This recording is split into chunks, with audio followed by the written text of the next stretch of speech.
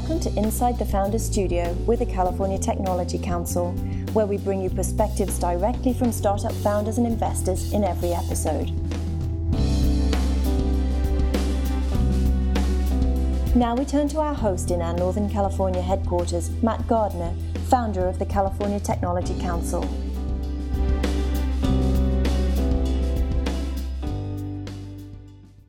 On this episode of Inside the Founders Studio, we're talking with Darren Leva, founder and CEO of Intromaps. Darren, thanks for joining us today. Thanks for having me, Matt. Happy to be here. Can you start by telling us a little bit about what Intromaps is and what the inspiration was for getting it started? Sure. Intromaps is alumni relations software. So the idea is to create engagement within an alumni organization. This could be for higher ed or for corporate alumni relations as well. And engagement equals revenue in some way, shape, or form. So a more engaged group will either donate to the school and get value from an organization. In enterprise, it's all about referral business and referral hires and those kinds of things. So it's really about generating revenue with a group of people, and we do things with Intromaps all visually and from a networking perspective. So it's kind of like LinkedIn groups on steroids, if you want to put it that way, all map-based, visual, with automated introductions between people. The second part of the question, I think, was it why I founded it? Yeah, what inspired you to get Intromaps going? So what inspired me was I was the president of an alumni association at one of the Claremont colleges in Southern California, and my background is in biotech, so completely unrelated, but I had founded a software company as a side project just to get the entrepreneurial wheels flowing, and I ended up seeing a very big need in the alumni relations space to create something that was more meaningful and more engaging and it actually provided value. And so that's why I founded Intromaps. So we had taken a technology that we had developed that wasn't working that well, we pivoted, and we created what is now Intromaps. How long would you say you went between idea and an actual viable product? It probably took us about 9 months to get our first viable product. We had already built some software, so there was some infrastructure in place, but once the idea popped up of, hey, maybe we can use this existing technology, morph it a little bit, and create something new, from that point, it was probably about 9 months until we launched the first product to our first customer. Did you have a customer in mind right from the beginning because of your experience as an alumni board member, or is this something you had to really go back out and look for a beta customer to work with? No, we had a customer, so we had a partnership with the school because I was the alumni board president. So that was already set up, and that was actually a big lesson that we learned because we had pivoted twice before and had two other kind of products that didn't work, and that was one of the big take-home messages is we didn't really have an initial customer. We didn't have any specific need. It was just kind of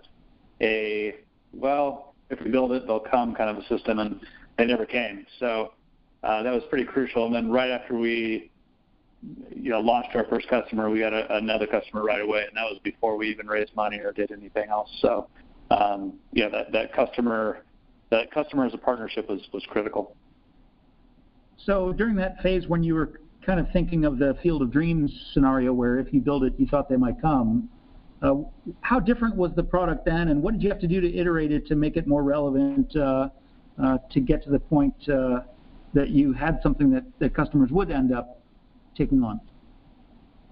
Yeah, it was completely different at the time. It was a public-facing website that was biotech industry related, so it was actually supposed to be kind of a Craigslist for business and very industry specific.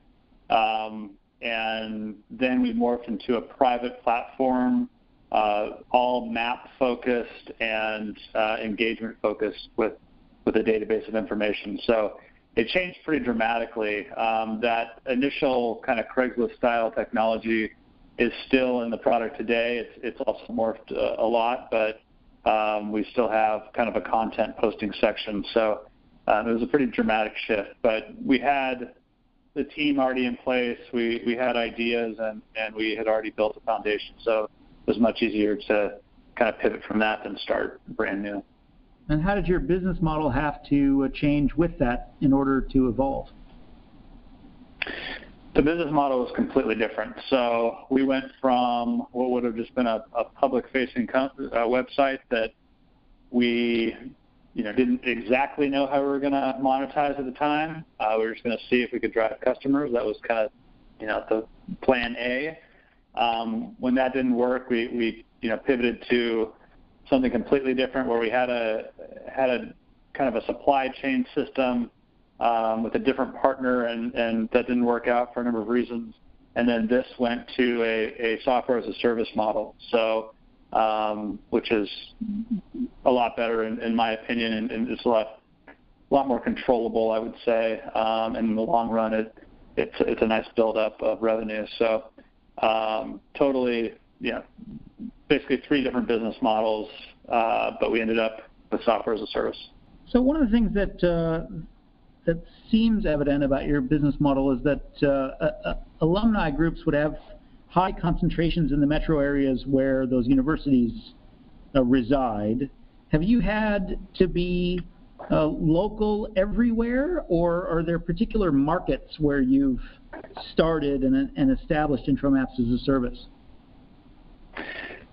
No, we don't need to be local anywhere, really. I mean, your personal connections help, of course, but you're right in that whenever an organization signs up, especially a university, most of their constituents are in the kind of greater metro area of wherever that university is. But there are large pockets, in other locations, depending on how big the university is. So because our platform is all map-based, and it's kind of like putting all these constituents on a Google map, they can zoom into wherever they're located. So it doesn't really matter, where you're on the world. All the data's on the map, and you can zoom into whatever location you're traveling to, moving to, or you work in currently. Now, you mentioned that you had a biotech background. How has that influenced your thought process as an entrepreneur? And are there particular experiences in your kind of business development roles in the past that helped you give shape to IntroMaps as the founder? Sure, that's a good question. So the actual mechanics of biotech and the technology side of it, I don't think there was a lot to transfer there, but with business development roles, and this is kind of, I've had sales roles, and I've also had kind of licensing and M&A style roles. And those types of roles, the M&A and licensing roles, you've got to know a lot of different pieces. So you've got to be thinking about the technology, you've got to think about the business plan, you've got to be thinking about regulatory, you've got to have all these different components, and all of those eventually have to go into a financial model that's taking into account, market research and all these different components. So that in itself was critical because I had all the pieces of the puzzle.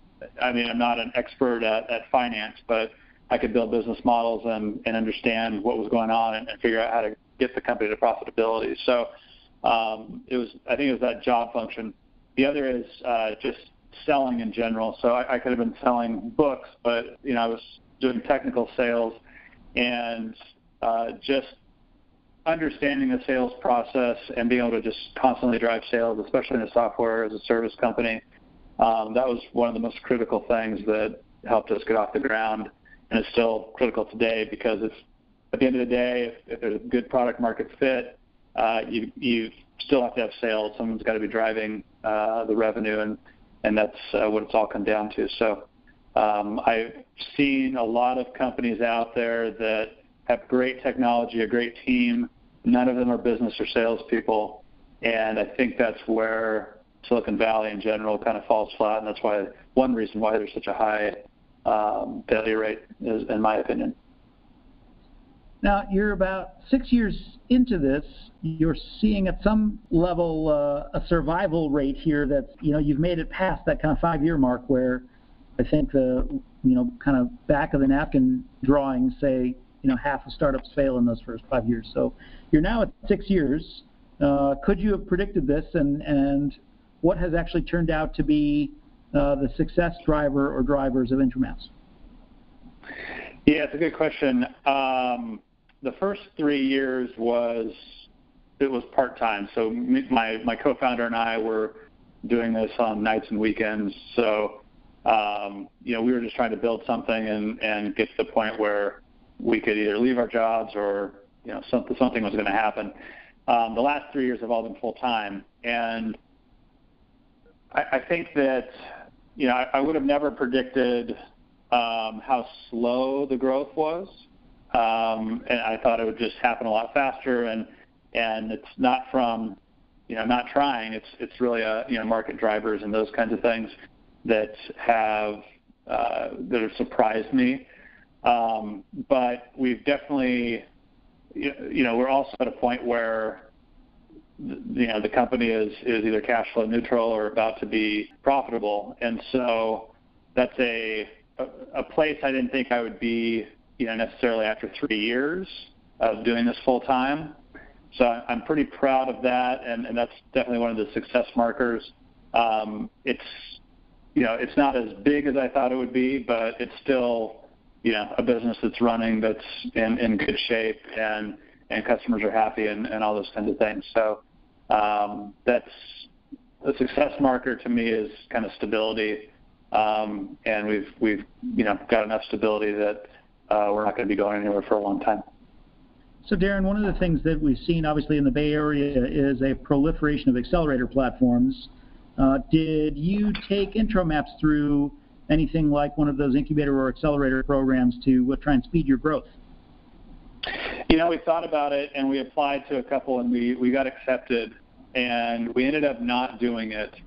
And the reason is we had the right team and the right components to get as much done as we could ourselves. And my background on the business side of sales and marketing type roles, and my technical co-founder, we felt like we had a pretty good leg up, and we were being successful. We started adding customers right after our initial launch. So not to say that it was easy, but we just didn't feel like, for the equity they would take and what resources and value they provided, we didn't think it would be that worthwhile, in particular to our market and what we were going after. So it was tempting, and I think if I was to do it again, I'd probably apply to some of those a little earlier, and I would have probably gone for it if it was on the early side. But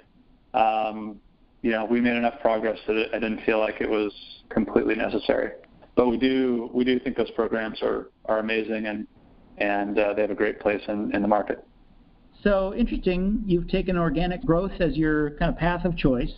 What have you found has really given your growth curve a pep pill? Have you got secrets that you can convey to other? It's a great question. We've struggled with that because the type of business we're in and the market it's a pretty niche market, and so it's very hard to grow quickly. I mean, we're never going to be an Uber or some kind of really strong growth Silicon Valley story. But for the first 2 years, it was all cold calling and all just direct sales and relationship based, and one customer at a time, and it was hard, really hard and painful at times.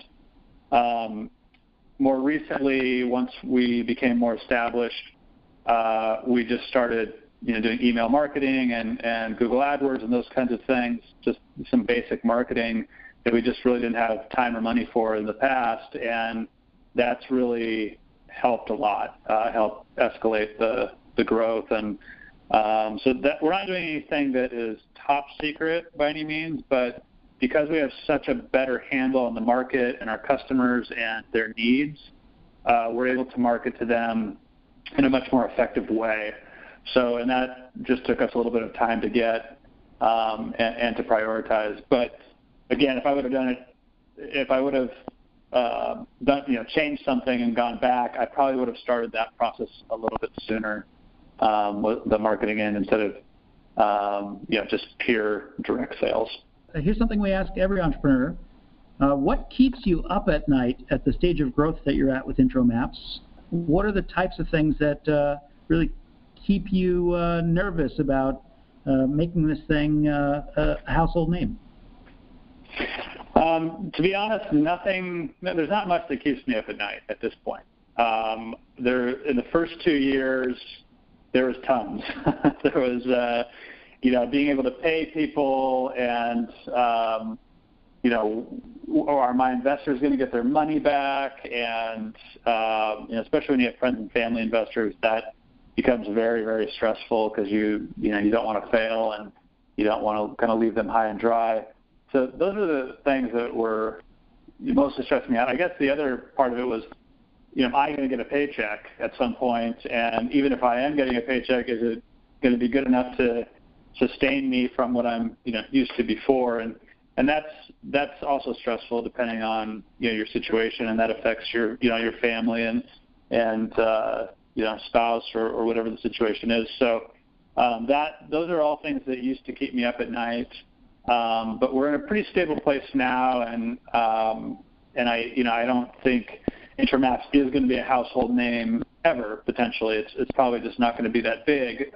But in the market and the industry we're going after, I would like it to be well known, and so I think that we're well on our way, and we're doing a great job. So I'm feeling pretty relaxed at this point. Now let's give you some incredible power. I'm going to give you a time machine, Darren, and I'd like you to tell us if you were going to go back to 2009 at the founding moment for Intro Maps, what would you get out of that time machine and tell yourself about what you might do differently? Oh, man, there's so many things. I don't know if we have enough time for that, but I think off the top of my head, probably if I was going to tell myself something, it would be that the only constant is going to be change. And basically you've got to prepare constantly for change and for just out of the blue worst case scenarios that you never even thought of. And you just got to keep pushing through. And it always feels a lot worse than it is in the moment. But if you kind of step back and look at the 10,000-foot view, it's really not that bad. What else would I have told myself? I probably would have told myself to spend a little bit more time with a lawyer at the beginning, a good lawyer, to make sure that just kind of all the I's were dotted and T's were crossed. We didn't get into too much trouble, but there was a point of stress at some point that could have been easily resolved. Those are kind of the big ones. I know one that I forgot. So, okay. One of the biggest ones is about passion. So if you start a company just to start a company and you have a goal of I just want to get some experience and I don't really care what it is, that's fine. But ultimately, if you're not deeply passionate about what you're doing, you have a much shorter runway of dealing with the stress and making it happen, because at some point you'll get burnt out. And you're going to get burnt out no matter what. But if you're passionate about what you're doing completely, then you have a much longer runway, and it'll kind of take you to the end. So I think that was a kind of a critical lesson in understanding passions. And somebody had told me that early on, but it made a lot more sense after I kind of got in deep and have had the burnout and all that. So passion is ultra critical to kind of get you to the next level.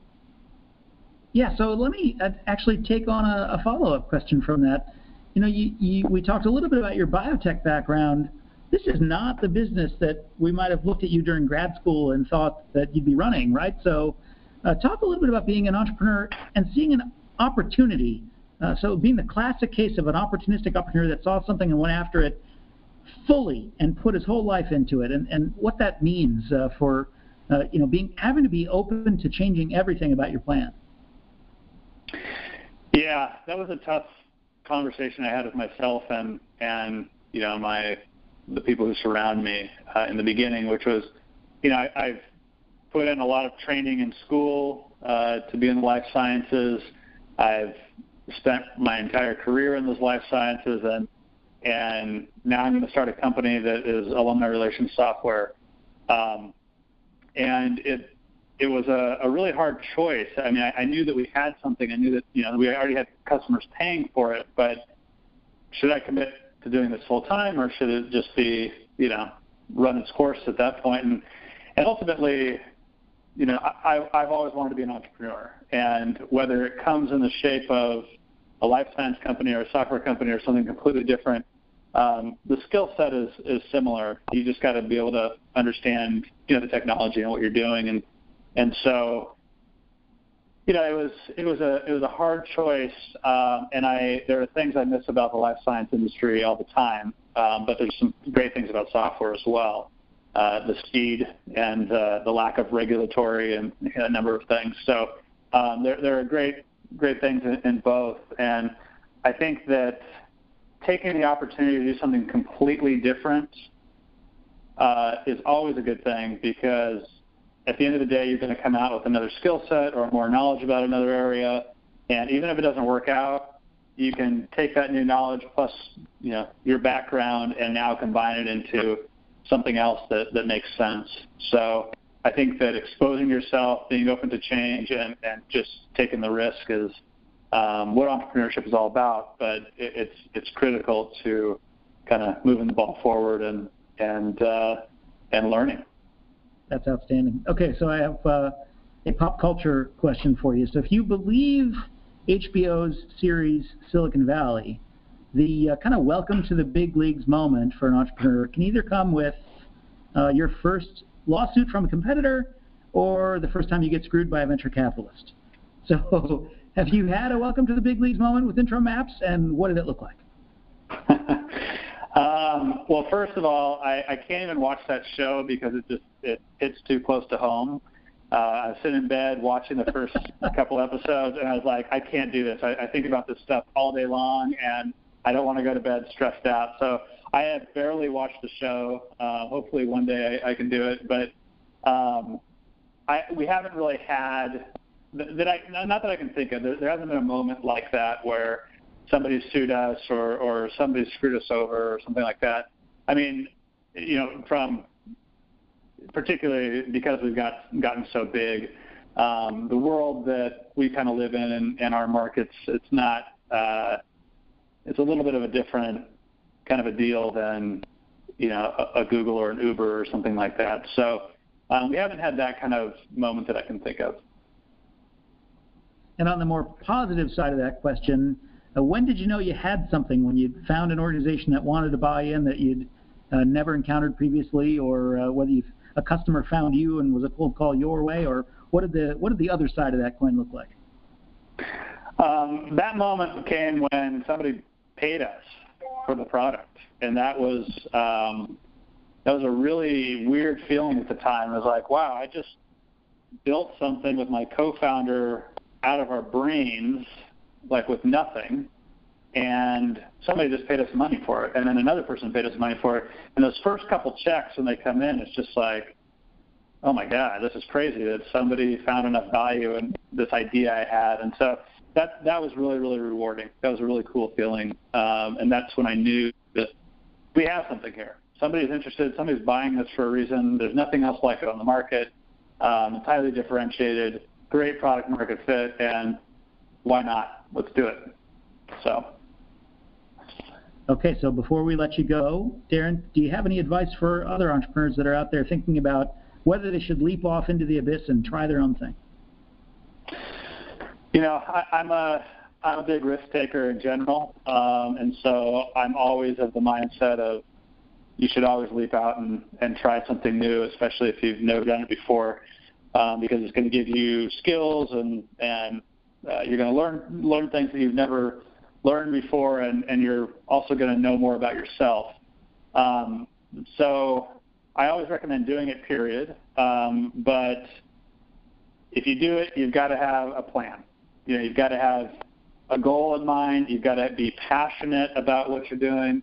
But there's always another job out there. I mean, if you're an employable person and you have a track record, if you leave and you don't burn any bridges, there's always another job out there. So I know that like that first time leaving a company is pretty daunting, and it feels like, what am I going to do if this doesn't work? But there's always something, and if you use your network and you just keep meeting people, something will come around. So, but if you keep the passion and have a plan and get ready to change that plan about every other day, then I think you'll be set.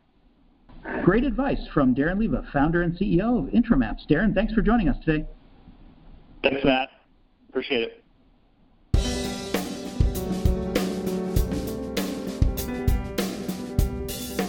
This episode of Inside the Founder Studio has been brought to you by Founders Suite, providing an essential set of tools for startup founders through a California Technology Council member benefit.